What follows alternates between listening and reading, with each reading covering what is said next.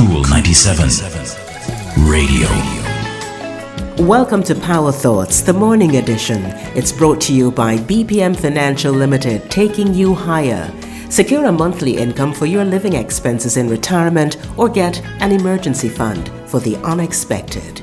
We're sharing a series of 21 new readings from Iyanla Vanzant's bestseller, Faith in the Valley. Today we're talking about obedience and discipline. Are you a Zebedee? Zebedee was a fisherman who was busy mending his nets when Christ came by. Christ invited Zebedee and his sons, James and John, to join him in his travels and work. James and John went with Christ and ultimately became disciples, but Zebedee, he stayed behind. He was too busy mending his nets.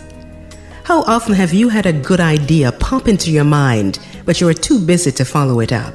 How many invitations and opportunities have you passed up because you had too much to do?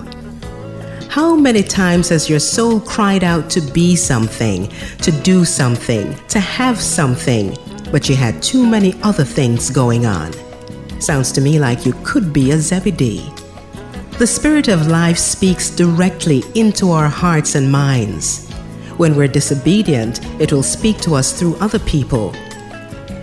Questions and suggestions which seem to have little significance could be the key to your goodness. If you're too busy to listen, you just might miss your true place in life. Take time to listen to yourself. Take time to talk and listen to others. Don't be a Zebedee. Spirit may have some very important work for you to do. Never be too busy for Spirit.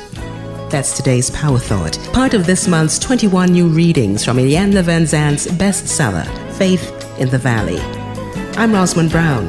Talk to you next time. That's our Power Thought for today. It's brought to you by BPM Financial Limited, taking you higher. If you missed this program or you just want to hear it again, go to cool97fm.com and click on podcasts. And don't forget to like, share, and subscribe to Cool 97 TV on YouTube for more cool content.